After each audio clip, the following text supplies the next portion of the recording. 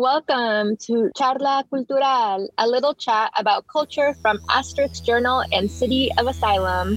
I'm Carla Lamb. And I'm Adriana E. Ramirez. Today we're catching up with Cassandra Lopez. Cassandra Lopez is a Chicana, Cahuila, Luiseño, and Tongva writer raised in Southern California. A Canto Mundo Fellow, Lopez is a founding editor of the literary journal As Us, a space for women of the world, and teaches at Northwest Indian College. We'll start with a poem by Lopez, and then Adriana and I will chat briefly before we play more from Lopez's virtual performance at City of Asylum from November 17th, 2020. Then we'll transition to an interview I just did with Lopez regarding Brother Bullet, the importance of place, and what we call ourselves. We'll talk about what we're reading and some thoughts for the road. Welcome. Carla, so tell me a little bit about Cassandra Lopez. Cassandra Lopez is a poet, as we just heard from your introduction. She's an incredible poet. She has a couple chapbooks out and then a full length called Brother Bullet, which is an incredible book. It definitely pushed me forward in my own writing. Lots of permission to write about identity, survival of colonization, as you'll hear in our interview. But Cassandra, we just mentioned, performed at the Latinx and Proud reading series back in November 2020. This was one of the first virtual Latinx and Proud events that we did, and it was as successful as the others, but it also proved that there's a silver lining in the virtual platform. Agreed. Being able to connect with poets on the other side of the country and getting to hear them perform their poetry is phenomenal. Okay, well, let's go back in time to November 17th, 2020. Trigger warning for people, there is discussion of violence.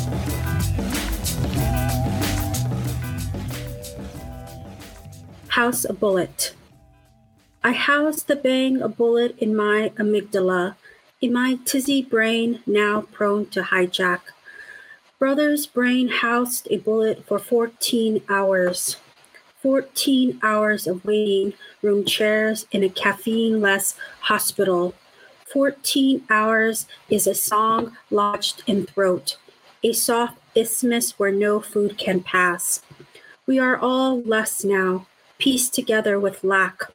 We must house him in our bodies, a clavicle scripted with initials, a marked arm or stomach, and almond-eyed children become evidence of a man's existence.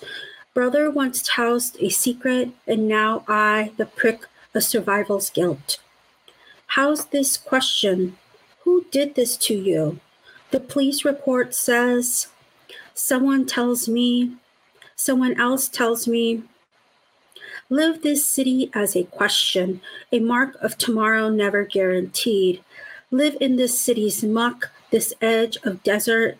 What is below will rise, a lake underground, the gut of it, our soupy middle, because each house is built on a fault line, so close to the spine.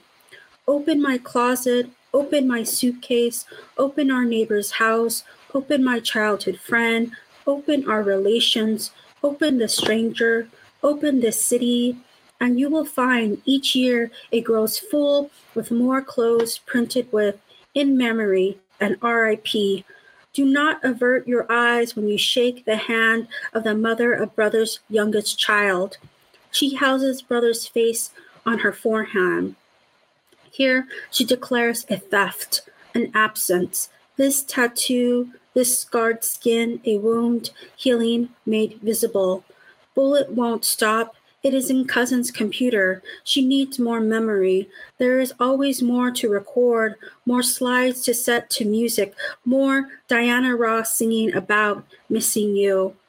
Brother friend houses Bullet in a drink, in his knuckles deformed from a night's punched fist. Where else can he house this wild? Can it live in a 30-day sobriety? Where can he rest or chorus of grief? Eldest nephew lives his grief in a soccer-limbed run, in a kicked sphere. He learns this game, what it is to win and lose in Spanish and English. He learns that his first laugh after father death will turn him into a limped limbed boy, his knees cutting into the green regulated grass. He learns he will need help to stand. Wow. Okay, that is a powerful poem. So, oof. Yeah. What do you think about the refrain of like some of the, like, open my closet, open the neighbor's house, open my heart? I love repetition. I am a repetition writer. I battle all the time with everyone that's ever edited me about repetition because I think it's amazing. It's musical. It's lyrical. I love the way it draws emphasis to certain words, right? Open, right? It kind of lends a rhythm, and it also like I would love to stage a performance of that poem, like with actors or, somebody that's a little bit more dramatic than the way that Cassandra's doing. I mean, Cassandra performs her poetry beautifully. That's not a critique.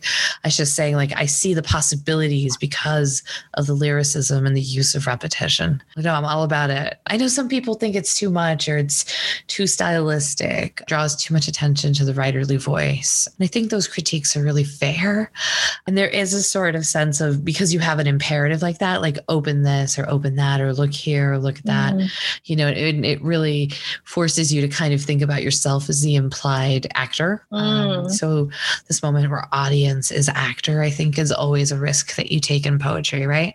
Although the imperative might be the safest way to do second person, just because you're saying like, do this, do that, but you're not projecting onto people.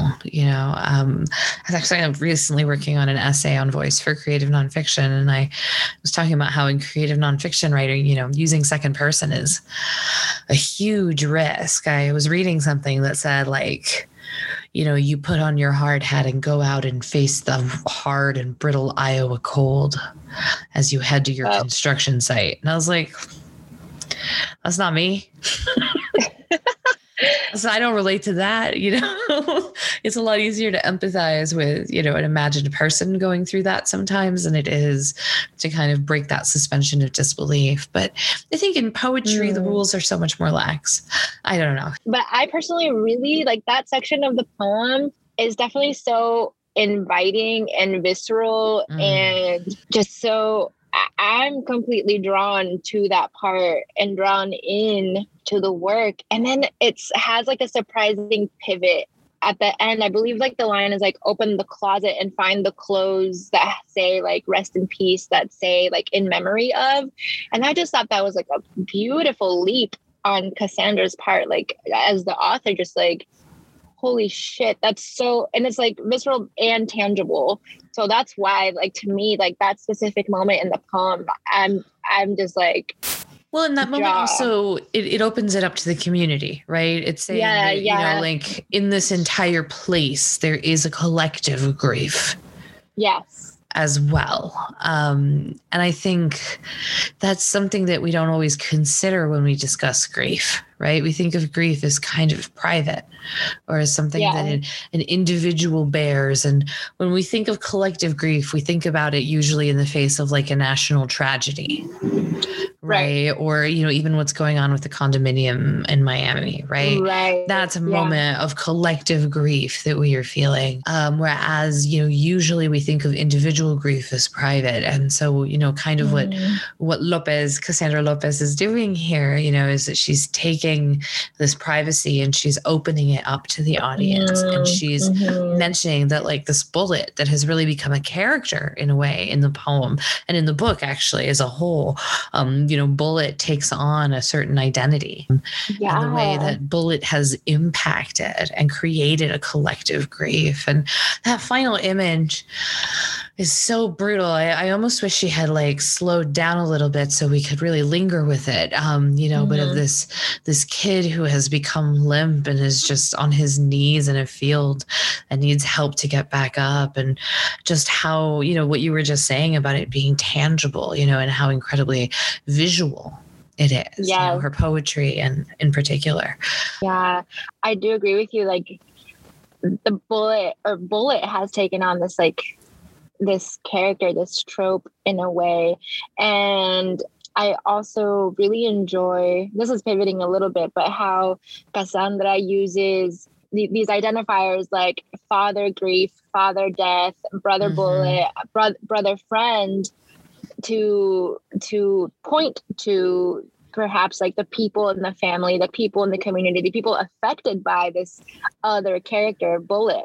And I was just thinking about that device or that choice to use that. What do you think? Like, for me, it kind of provides like a distance with perhaps like the speaker, like brother friend, instead of like naming, the name of the brother friend. I don't know. So I would say it kind of maybe will do both, right? It creates a distance from the, intimacy of the real name, right? Of saying like Frankie or whatever, right? But it also feels more, in some ways, to a different construction of language.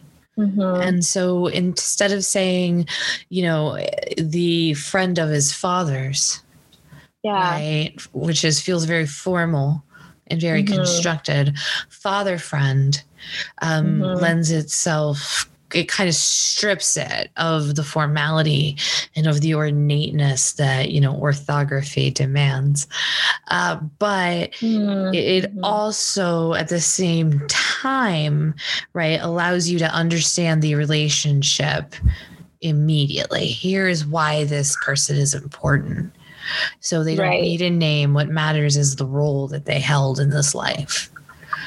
And in other ways, I think it also harkens to, in some ways, a different grammar that is based more on indigenous language as well.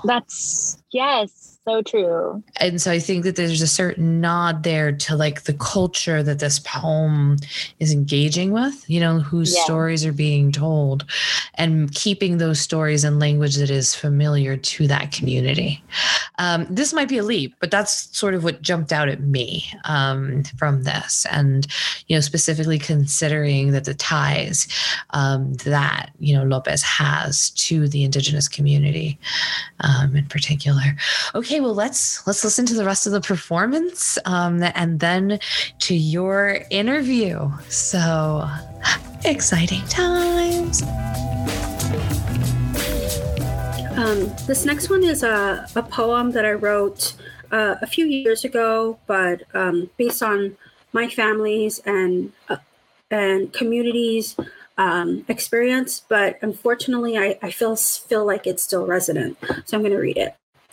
A few notes about public grief. 1, don't get angry. You should put up photos, take down photos, give away their clothes. No, save everything. 2, don't numb your pain with drink, smoke, or sex. 3, don't cry at work 3 years later because you hear a song that reminds you of them. 4, don't slap away the fingers of a coworker who tries to touch a locket of their ashes hanging around your neck. If you have to cry, do it politely or in a manly way or unobtrusively in a shower with the water running or an individually locked bathroom stall. Remember to nod your head yes when a stranger or family member tells you they are in a better place now. Nod your head to inane comments about God's plan. 5, don't scream or protest or grow small and silent. Don't get mad when your city can't afford a sketch artist or won't indict or keeps on pushing back the trial, rescheduling and rescheduling, so you wait and you wait and you wait, going back to court every 6 months for 6 years to have a chance to testify, a chance to say their name the same way you say love. If you come to the courthouse, try to look presentable. Comb your hair back. Wear minimal makeup, wear a dress, but not too tight or bright, wear a collared shirt and slacks, shave. 6, don't look too tattooed, don't look too uneducated, don't look too human, like a person who has made mistakes or has a drink at the end of a long day. Don't look like a person who laughs too loudly with a mouth of joy or someone whose body sobs history. Don't give them chance to say you are too black or too brown or too foreign. 7, don't cry too much in public or courthouses because people will think that you just want attention or there is something wrong with you. Better get some help or medication. But if you never cry in public or at courthouses, that is just weird. Better get some help or more medication.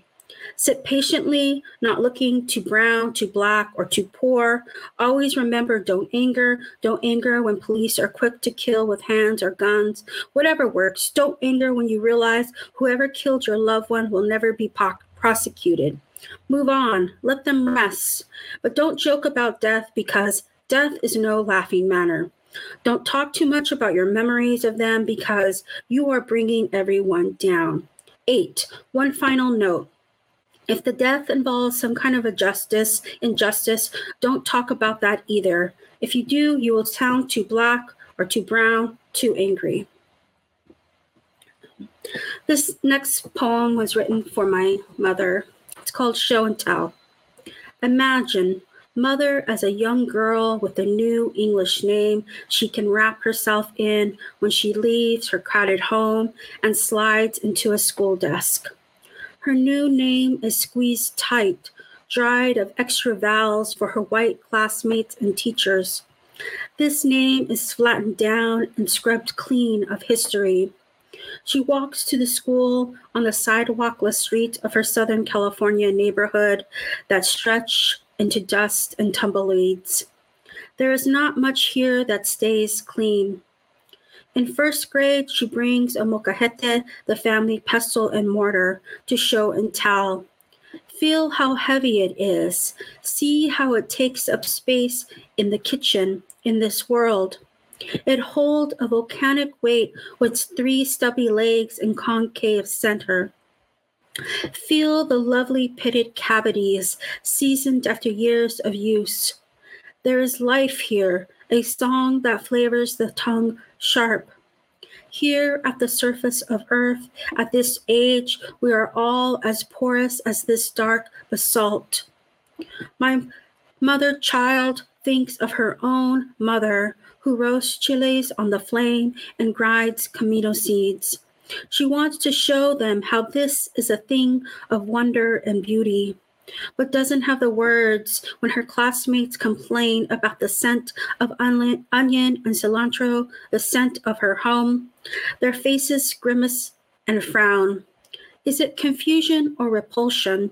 She wilts right there, knows she's losing something here, gaining some reckoning of difference she will carry with her always. Her pores soak in the shame, salting everything after.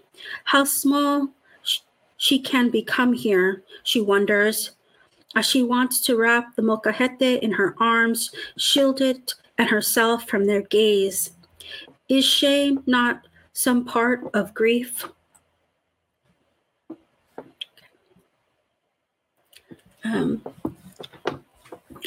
This is the last poem, and then I'm going to read a little short excerpt. So this is poem for brother friend who contemplates suicide on a Saturday. Some days the bed is a heavy call, or maybe it is something else that widens the hole we search for to find the whole of us, the return of us. Your twin runs across my family's yards, and I'm reminded of your own brown legs running across the playground, your brother trailing you. This is long ago, back when my brother dug up bait worms with your grandfather, and at 5 years old, he told your aunt he was going to marry her. Before all the ruckus and recklessness of teens, before my brother came to be your brother as well. You probably never imagined your grandmother would sing Amazing Grace at your brother's coming home and sing it at brother's a year later. Then another year, and she is singing it at my little grandpa's funeral. Her mouth opens into a song for cancer and a song for bullet, a song for backyards and funeral homes. I fear she'll be singing for you too soon. You are drunk singing and shouting on the block, I love you, over and over until we can hear you over the music of motorcycle. It is so dark I can barely make you out because the street lights here never stay on like they should. Why is nothing like it should be, except we are here? Is that enough? When it is not, I get drunk on loss too. It fills me up, my hand clutching regret until I'm empty again. My mouth clings to the rind of anger. I need that taste of sting to get me up and open my eyes in the morning after so much mourning. Every day I wake up and it is not a dream. They are all still dead. Is this why you curl up in mother's lap, calling her mom, and confess? Say you want to kill yourself. Say, how do you go on? Say, you are a disappointment and I'm all sink to the floor. No words, just witness. Earlier we were always trying to meet each other's eyes without falling head into ocean. The salt burn on our open cuts turned canyon.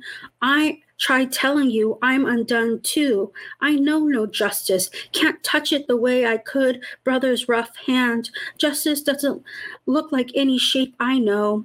I can't wear it in my ears or wrap it around my shoulders. When I'm lonely, I don't recognize any of the letters. I understand that call, a bullet, or something that takes you to the same place because every time I answer a door, I am ready to die. Every time I'm ready for bullet to take me whole. I wonder if brother saw the eyes of the one who pulled the trigger and knew what was coming next, or maybe he only saw the good of moonlight because the streetlights were off that night too. A teacher back home is shot and killed, and that night I dream fear, a gun in my face. It explodes and I wake because I can. Okay. I've been mostly writing a memoir these days, and so this is a short piece from that.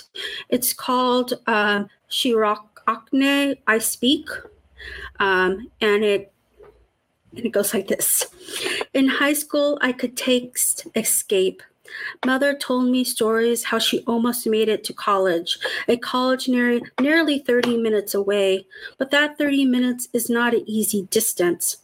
Not when poverty and an abusive home can do a number on a person, make them scared to jump, or maybe they jump too soon, or maybe their world closes in on them and their desires become singular. Mother wanted to leave her home at first chance and believed that an office job would suffice. Father desired a job where he could keep his hands clean, free from oil and dirt. My own desires were also singular and limited. I wanted to leave San Bernardino, wanted to leave a place of swaggering, smooth-talking boys, chain-link fences, and dry brush. In those early adolescent years, I felt like I was seeing the world through a pinhole. I would try to rotate the pinhole, but could only see the same image. The only way I knew how to escape was to go to college. I didn't think much further beyond that. I threw myself into my schoolwork with both desperation and dedication. I applied to a high school outside my zone area that offered an international honors program. One day during my junior year, I woke up sick. My head felt like it was about to roll off my body. On that day, I was scheduled to take some important tests. It didn't occur to me to tell my parents or teachers about how ill I was. It was simple. I must do what must be done. Months later, one of my teachers gave me my scores. I didn't do well on most of my tests. When she told me my score for my Spanish test, she tisked and shook her head in disappointment. She assumed, as others had, that Spanish was a language spoken in my home, or somehow it had been genetically encoded in me because my last name. My escape was coming to an end like my mother's. My face flushed. I felt small and brown, but not the right kind of brown, not the kind that could be clearly labeled and categorized, not the type to meet anyone's expectations. I said nothing. It seemed both too personal and complicated to unravel my family history right there in a classroom. How did I explain the irony of my father's multi-tribal family, speaking Spanish, and my mother's Mexican family's uneasy relationship to the language because of disability and social pressure? It was a language of my paternal grandmother's laugh at her kitchen table while she played poker and drank beer, a language my little grandfather used to speak to the neighbors, but not his own children and grandchildren. It was a language that came out of his records. I didn't need to understand each word because I knew the songs were about having a great love, being heartbroken, and leaving and desperately wanting someone to come back to you. How could I make her understand that the language felt both awkward and familiar? Back then, the words colonization and assimilation were just words in a dictionary, barren of meaning. I didn't know that, like my parents who cultivated in our front yard a garden of succulents during droughts, that I can make meaning out of longing, create something beautiful out of remnants. These days, I have the same feeling in my mouth when I attempt to learn a few words of Tongva. I encourage my throat to warm to the language, for my mouth to form. I say, Shirok Akne, just so my Tongva ancestors will know I speak. Thank you.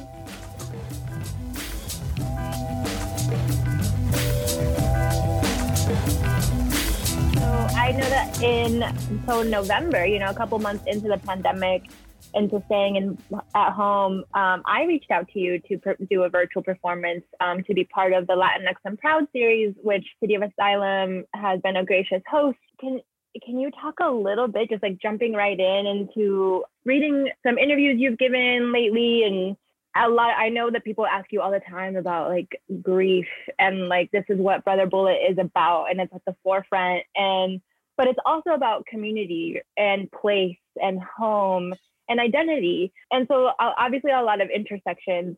Perhaps can you talk a little bit about, maybe we can start with like place. Yeah, I think place is very centered in the book. I wrote the book while I was kind of in between places. So a lot of it was written like in New Mexico, and then in some ways it's kind of a good thing or to be able to be not in the place you're writing about. Okay, yeah. But I was like back and forth between New Mexico and back home. And I finished the book up in Washington. And I feel like the center, the focus, the heart of it is in San Bernardino. During that time period that I'm writing about, I was in a migratory kind of place. So it kind of also has that aspect to it. And it's interesting you talk about being in a migratory state at the time of writing. In your bio, the word Chicana is there. Can you talk a little bit about that choice to include the word Chicana in your bio? Yeah, I know it kind of now these days, it seems kind of like old school or old fashioned. But for me, I started using the term like in high school because I thought it was like the best term to also include my indigeneity. And especially because I'm from my mother's side of family who's had a long history in the US or in what is now the US. So it seemed like my mother wouldn't use that term, but to me, it just seemed the best term for what my situation was. And I would say that, I mean, growing up when I was like in high school and in college, I also felt a sort of, I don't know about conflict, but it was a sort of a degree of pressure or with some of the ideas, like sort of old school ideas about Aslan and that, because there was an indigenous, I felt like there was an indigenous erasure of California Indians. And so on one hand, I was like, well, this is like the best term, but some of the like philosophies I don't necessarily agree with. And I think that has definitely changed. I've seen a change in that and that acknowledgement in the philosophies and ideas. But as I said, like for myself, it just seemed like the best for my particular situation, a way to acknowledge the sort of like nationless in a way. Like not Mexican. Yes. Back home, people would say Mexican. And, Right. and for other people who are newer, they would say, "Oh, they're Mexican." Yeah. Which is kind of like a intensifier. Like, okay, though they're from Mexico, but everyone else is Mexican. And so, conveying a certain like history or a way to convey that sort of in betweenness, I think it was like, and also it doesn't, as I said, it incorporates that, for me, it incorporated that indigenous aspect that's a part of my life. And it's so crazy that one word in a bio is going to do so much work. Just like word choice in a poem, like you're really, really having to, really think really hard about like the history of the word, what your readers are going to think about it. I struggled so much in my own bio to include, I definitely include the word Chicana, and I'm always each bio kind of changes, right? Like I've used Latinx before, I've used no identity categories or labels before, and like, can my work just stand on its own without necessarily anyone connecting it to me or my picture or what I look like or how I express my identity, right? But then I finally concluded, like, you know what, I want to honor, and I also want to claim or like reclaim this word Chicana. It's almost like coming back. It's a little bit of a renaissance because I've seen some other writers use it again. And I think I'm still learning about like my ancestors and like the indigenous history of like my mother's lineage. But I also suffer from like imposter syndrome, because like growing up in the US, and like, can I really claim Chicana? I finally had to be like, yes, I can claim it. I was reading more of your work and do a really good job of like navigating, so like not re-traumatizing your readers. Yeah, I wouldn't want to do that. I don't know if I'm always successful. I tell people, don't read my book in one sitting. Like I always tell people that, but some people still do. They're like, oh no, I want to read it all. Because to me, I think it could be a little intense to do that because it didn't happen to me all at once. So Sure. When I ordered the book, I tried to kind of space out some of the more like intense poems, the more that are talking more about the like event or the sort of trauma, with other poems that are childhood memories or poems that are a bit lighter, and they're like talking about, they may be sad because they're talking about like my niece and nephews or something like that, but they're not as like filled to the brim with trauma. I did try to like spread that out. I was conscious of that. And also because I wanted to convey that like grief and trauma, like it's not a linear sort of healing, right? It comes and goes. So there was a couple of reasons for doing that. In my memoir, where I'm working on now too, I think I'm also trying to, as much as I'm writing about trauma and violence, I'm also like looking for like moments of joy or moments of pleasure that I can like note and kind of add to the experience that I'm writing about. So yes, and I put this in the book in Brother Bullet, like I don't want to turn away from these hard or challenging things that have happened or I've witnessed. But as I said, I'm trying to note about the other parts, right? The things that I take pleasure in or bring me joy or are just a bit lighter. And that's hard. That's also hard to write about as well, to convey that. So that's, I think, I really admire writers who are like, can write humor. That's not my forte. Like I'm not, but I admire those who can do that. And that's definitely a skill. And sometimes I will have like moments when I'm also be surprised. I'll read it to the audience and I'll get a laugh. And it was like, that wasn't my, I think there is something like ridiculous in what I'm writing, but I just was like unexpected laugh. That will tell me something as well, that maybe I need to like bring that out a bit more. And that's the one thing that you can miss from doing like live readings is getting that feedback from the audience, where they're Yeah. where you might hear a laugh and you're like, oh, I didn't realize that could be funny.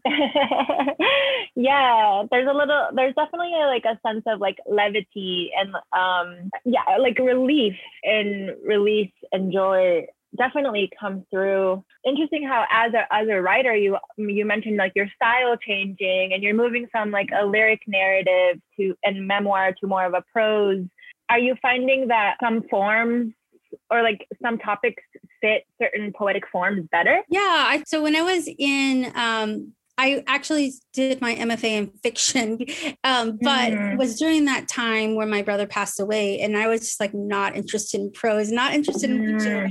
Because I think like the intense emotion, poetry is a great vessel for that. Like it was a way for me to express. And I actually hadn't written very much. Like I had only written 2 poems before then. So I was very new to poetry. And then as I kind of, learned to write poetry by writing the book, I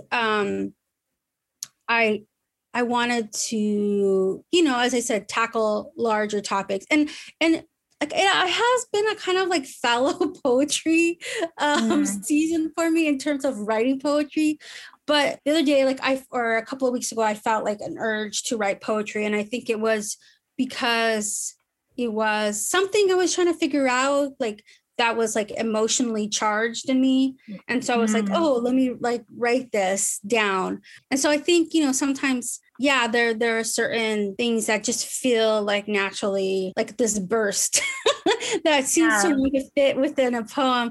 For fiction, sometimes it's like something that I don't feel like I have a right to write about in a personal way, like something that happened to a family member or a topic like that.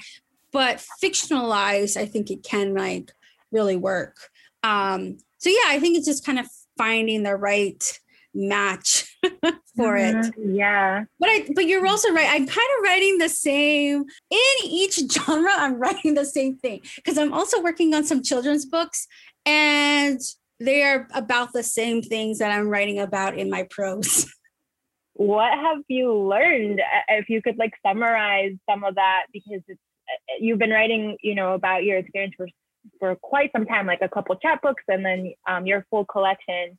And then like how you mentioned, like a new memoir. Are you kind of past the point of like considering how family and community is going to react? No, I think it's important I don't think it should paralyze you, but I would worry more if it's like when I tell my students, like sometimes my students are like really worried about their grade and it's always the students who like don't need to be, or like, I always am like, if you're worried about it, I'm not worried because you're concerned. It's the students who are not worried at all that I'm worried about. And so I kind of feel like it's something similar. If you're considering, and not that, you could make a mistake, that's possible.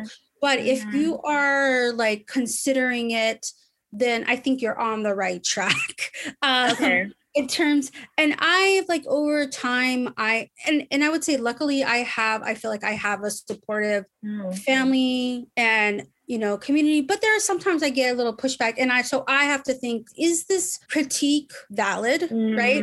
Or is it coming from a place where like I received a critique, a family member told my mom, like, you should tell her stop writing poetry about that thing. And because it was in a sexual nature, right? And so I had to think, okay, well, is there a valid criticism here? Okay. But when I came down to it, I think it was more like coming from a place of shame and like trying to kind of stamp down on my humanity. But it's also kind of understandable in a sort of like coming from Catholic roots, right? Yep. That's what basically colonization is where it was coming from, right? And my mother didn't care. She was like, whatever. But but I took a moment to think about it. Is this a valid critique? And I was like, no, this is not a valid critique. So I think it's good to kind of think through, because there's things that I don't, or I write about in a limited way. I do limit like what I write about my niece and nephews. I mentioned in my work that I'm doing, my brother did not ask to be written about, right? So I'm conscious of thing. So I think it's good to be conscious of that, and but also look at those critiques, analyze those critiques of where it's coming from, because there's times that yes, there could be a misstep, you could be misstepping, and that's important to acknowledge. And you want to maybe try not to make that misstep. But there, as I said, there's other times where it's just like, no, they're just wanting to silence you. Oh my gosh, yeah. Like, yeah, you said it right there, like the erasure, the silencing, the colonization. You mentioned like writing about your nieces and nephews, and I'm wondering, like, are they maybe the inspiration behind some of the children's books that you're writing? Yeah, and I think that's a great way to like kind of go about it, because I was like, well, what would I want them to have access to? And now that they're growing up, they're older now, but still I think about them as like, an ideal reader. So like I'm working on a children's book that it's about lowriders, right? Because that's something that was important is important in my family, and something I grew up with, and kind of like lowrider culture, car culture. It's very Southern California thing, but I mean, other places has it, but it's very much a part. And that's again where I can express the joy, right? And I think that there can be negative representations. And so this is a way to counter that, where sometimes people think, well, it doesn't seem very family friendly, or it doesn't seem, or whatever. They may have their own ideas. That's kind of part of where I was coming from it, looking to explore that, in for children. But it's also something that brings me joy. So it's like, oh, this is a thing that I can write about, that a little bit lighter topic, but has very much has meaning for me. Oh my gosh, yeah. What do you kind of envision future readers are gonna, maybe this is too heavy of a question, but like, they're gonna have access to your work, and they're gonna take away whatever they're gonna take away from it, But is that exciting to you? Like this kind of unknown? Yeah, and so I was able to work with the author David Murrah, and he was talking about how you don't have to like write for the like most racist, misogynistic, etc. Right? Like you can think about your who you want to write for. And I definitely think I'm writing for I'm writing for my community, my family, but even through like through the poetry collection, one thing that I've found very like grateful for, and like it was like a nice surprise, is like all the connections that I made from other people who have had similar experiences, or some experience with either grief, like death, or gun violence, and being able to have a little bit of connection with them. And so I think of it as sort of like a kinship kind of thing, where I've been able, even though like I met someone who's experienced like a mass shooting, right? And they really connected to my work, or someone else who, and so even though that person's experience was different than mine, they were able to find some connection in my work. And that makes me feel like it feels like the work, I'm glad to have done the work if they can experience, have that to refer to. So, I kind of see that in the future is sort of like continuing to open up and make a wider connection with people who may have some kind of experience that they can relate to from what I'm talking about, and it might not be, may not even be from my same ethnicity or anything like that, but there's something about it that they connect to. I've read parts of my memoir where I'm talking about basically feeling like a kind of diaspora, living in a sort of diaspora. I've had people who come up and say, oh, I really connected to that part that you're writing about, even though their experiences are totally different or, different. So I think that's like the really great thing about literature is you can make those connections. And like when I teach literature, right? And so sometimes I see my students, minds working sometimes when they're like, oh, like they're starting putting together things in the world. Like I taught There by Tommy Orange, and you could kind of like see my students like, and this was all online, so I'm just reading their responses, but I could feel like I see their brains working to make all these connections and it's changing their way they think about people in the world and the art history. So like that's something that I like as I'm writing and it's difficult, like kind of try to think about that as well, that you can make these connections or you can make a difference or, that kind of thing. Absolutely. Yeah. So thank you so much for your time and for your work. Yeah. So good to see you again. Thank you. Yeah, of course. Okay, Carla, as usual, I want to kick things off by asking you a question. There's a line that you said in your interview where you said, I like how this wasn't just about grief and how it was about community as well. And yet earlier in the show, we were talking sort of about collective grief.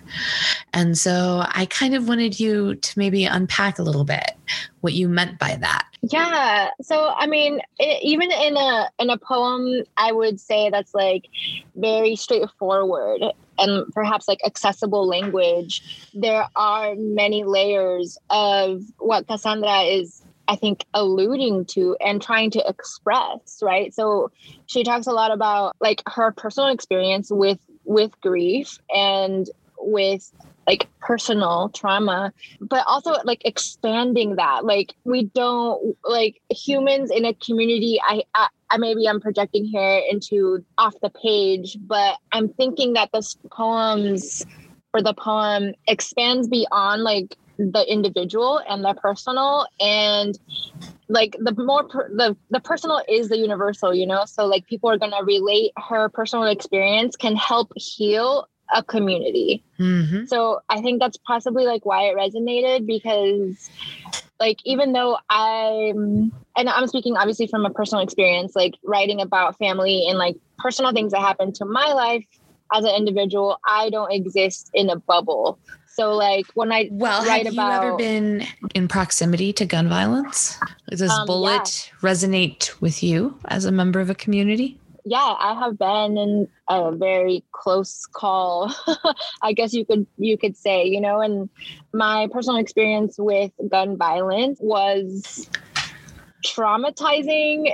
Of course, in the healing process, there's like anger, and then there's a lot of emotions involved, right? And then consequently, I was like moved to action, and like, why does this happen on my street, on my community, in my neighborhood, right? So like I was actually really fazed of like the reaction of the larger community and family saying like, oh, it happens all the time. And like it really, honestly, that's the problem. Like we're immune and we're conditioned, and like the violence. There was a shooting in front of your house, right? Yeah. And the bullets literally hit your building.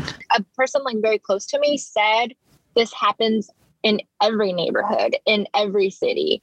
And I was so mad and so distraught that like it really shouldn't happen on any street, in any neighborhood, in any community. So like I was very sad and like very angry. That's a sad way of looking at the world that is so negative and so and it's cynical in a way, right? Like it's avoiding having to be an actor for change.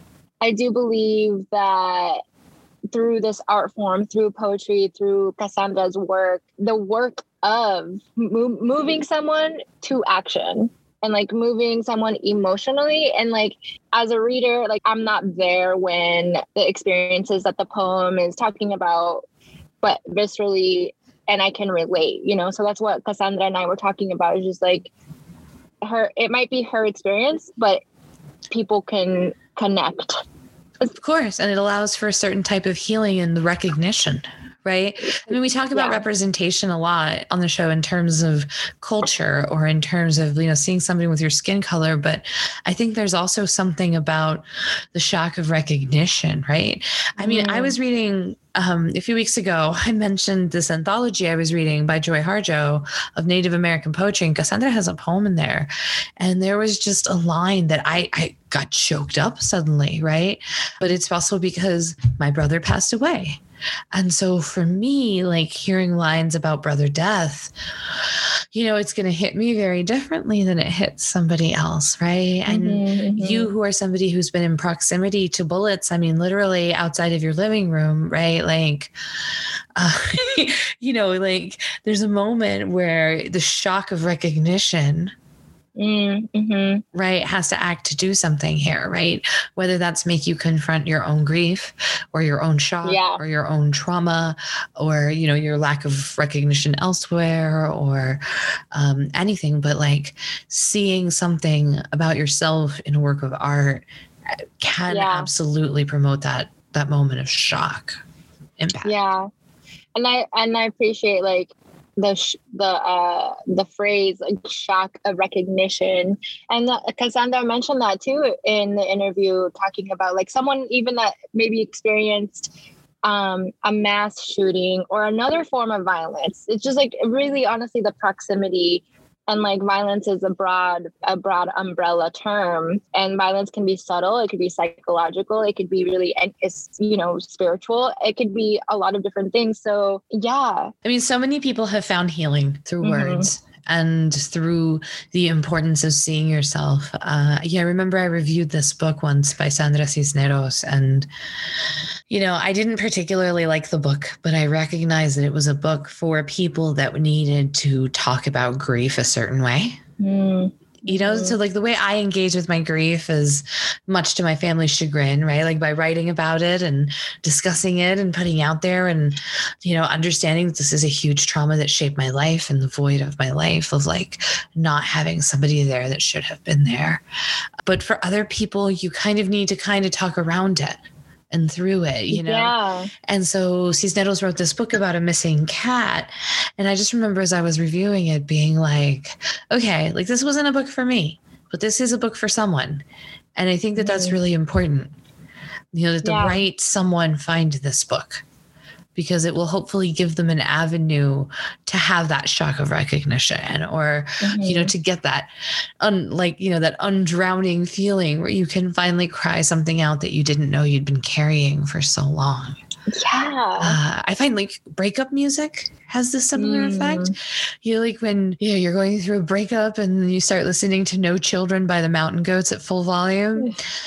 I think that's a moment, and there's catharsis in that. Right. But there's also, I think, catharsis in finding that recognition in other forms of art. Poetry that deals with grief and poetry that deals with like the heartaches of assimilation and, memoirs that are dealing with language and the complexities of understanding where you belong based on the language you speak resonates a lot with someone like me who also grew up multicultural in this country. So I think we can find the universal and the highly specific for a reason, because at its core, it's about feeling and empathy. I also thought it was really interesting the way that she thought of Chicano as being classed as more indigenous than Mexican, right? Even though Mexican is traditionally like a hybrid people. We're very proud of our indigenousness, right? In Mexico. And so, the Azteca is very much seen as an image of cultural pride. And yet Latino does not denote indigeneity. And yet Chicano in some ways gets us back there, right? To this place of indigeneity again. So, previously we had talked about Chicano in terms of class, but we hadn't really discussed it in terms of its indigenous roots. And so I thought it was really interesting that, Cassandra brought that up. I haven't really come across any other poets or authors using that identifier in their bio. And I've constantly struggled with putting it in and taking it out of like my website, my bio. Like, okay, maybe not a lot of people know what Chicano or Chicana mean. And like, if you look it up in the dictionary, it's like of Mexican descent. And I was like, okay, I am of Mexican descent. Right. But then there's like the labor movement. So that's just like a constant identity battle, like that. Of course, because, speaking back to community, right. Identifying as Chicano places you in a community, right? And puts you in conversation with other Chicano poets. So it's both crucial in terms of building community to have sort of groups and to have definitions and to have taxonomies, but it is also really difficult because in some ways it forces your hand and it forces you to say you are something when more and more we are kind of a little bit more heterogeneous and we're a lot of things. Mm-hmm. And so it's like, do you say you're Chicana and white? Do you say like how much of yourself do you have to offer in a bio? Right. To what? To like impress somebody or to even like to put your place in like or like contextualize yourself in a time and place and right. Like, am I going to put like, I'm a white presenting Chicana? Like, maybe not. And like, bios have to be 50 words or less, Right. So, no, I think sometimes you just have to let the work speak for itself. Yeah. But in other times, it's important to know where you belong. I mean, just thinking again about this like anthology of Native American poetry, of, Native Nations poetry, right? You have to know and be connected to and have a sense of your tribe, right, in order to participate in a work like that. Mm-hmm. Right. And so it's really interesting because so much of it, because of mestizaje, are disconnected from our tribal origins. Mm-hmm. So unless you get a very specific DNA test, you don't necessarily know, like as a Latino, you might know you're 30% indigenous or whatever, but you don't know exactly who or what or how. It's all educated guessing. Which is a really different approach. Right. So who knows? Yeah. It's really tough. Like we have to create taxonomies in order to understand ourselves, but the deeper you go into any taxonomy, the more meaningless it becomes. Yeah, I mean, I agree with that, but also categorization, I think, helps the human brain like organize. Too. So no, my 3-year-old is for sure proof of that. We're such like primitive beings and like reptile brains that we just need categories. But I don't want to just like rest on that notion that like, okay, we just need categories to like be comfortable with ourselves, as humans. But yeah, I do. I agree with like what Cassandra is saying, and ultimately just representation and like bringing forward like Indigenous stories, experiences, poetics, the arts, bringing that forward. And maybe it's not like trying to, like to the pop culture or to like the foreground of anything. It's just like, I think like finding the canon, right? Or like finding the place or like finding. Well, and also it's preservation. It's an act of preservation as well. And so, that matters. This is such a split fence. I think I feel I could be on either side of this argument depending on the scenario. And so it kind of depends on who's trying to use what, who's trying to co-opt, who's trying to appropriate, who's trying to also define and make sense of and understand and place and find identity. And I don't know. Okay, it brings to mind like maybe one day we won't need to have conversations like this because, like no one has ever challenged me on how I choose to identify myself necessarily. Right. So it's a very individual choice, but we also talk about not wanting to be tokenized. And like being invited to the Latinx, reading series or being invited to the panel where we're like women of color. But I love I love being with family and with people that have had the same cultural experience. I mean, that's the thing. Like, I don't want to get to a place where we don't have categories. I just want to get to a place where those categories don't imply power. Ooh, right. So like I can be Chicanx if I want to be. And that's how I identify and that's how I place myself in the landscape. But I don't want to lose power for that identification or gain power with that identification. I want it to serve a certain way. Like, I don't want it to be a person of color to mean that I am necessarily a person that has experienced oppression, but I do want to be able to celebrate my culture with my people and my friends. Yes. So like, I don't know. We're going to have to unpack this further. Okay. All right. And you know what? Actually, this works really well to transition to what I'm reading. What are you reading? In addition to many children's books about whether or not you are a unicorn or a narwhal, I think I read Chica Chica Boom Boom every night, just so you know. Sometimes in English, sometimes in Spanish. Love it. My son has pages of it memorized and insists on reciting them himself, but insists that I read the rest of the book. So it's kind of amazing. But I am actually reading this book called An Insomniac Slumber Party with Marilyn Monroe. Wow. Okay. I just saw that somewhere. And it is poems by Heidi Seaborn. And it's fascinating. It's got a certain energy to it. It's the kind of thing where I read the poem and I imagine somebody reading it to me with like a white t-shirt where the sleeves are rolled up, even though they're already really, really short sleeves. And there's somehow like a cigarette pack in there, probably Marlboro Reds. I'm just saying this is exactly what I felt like. Like, I'm not, proponent of any of those things, but it very much gave me like James Dean cigarette dangling from the mouth feels in all the best ways. So that's pretty cool. That's me. How about you? What are you reading? Currently, I'm reading a book by Shole Wolpe.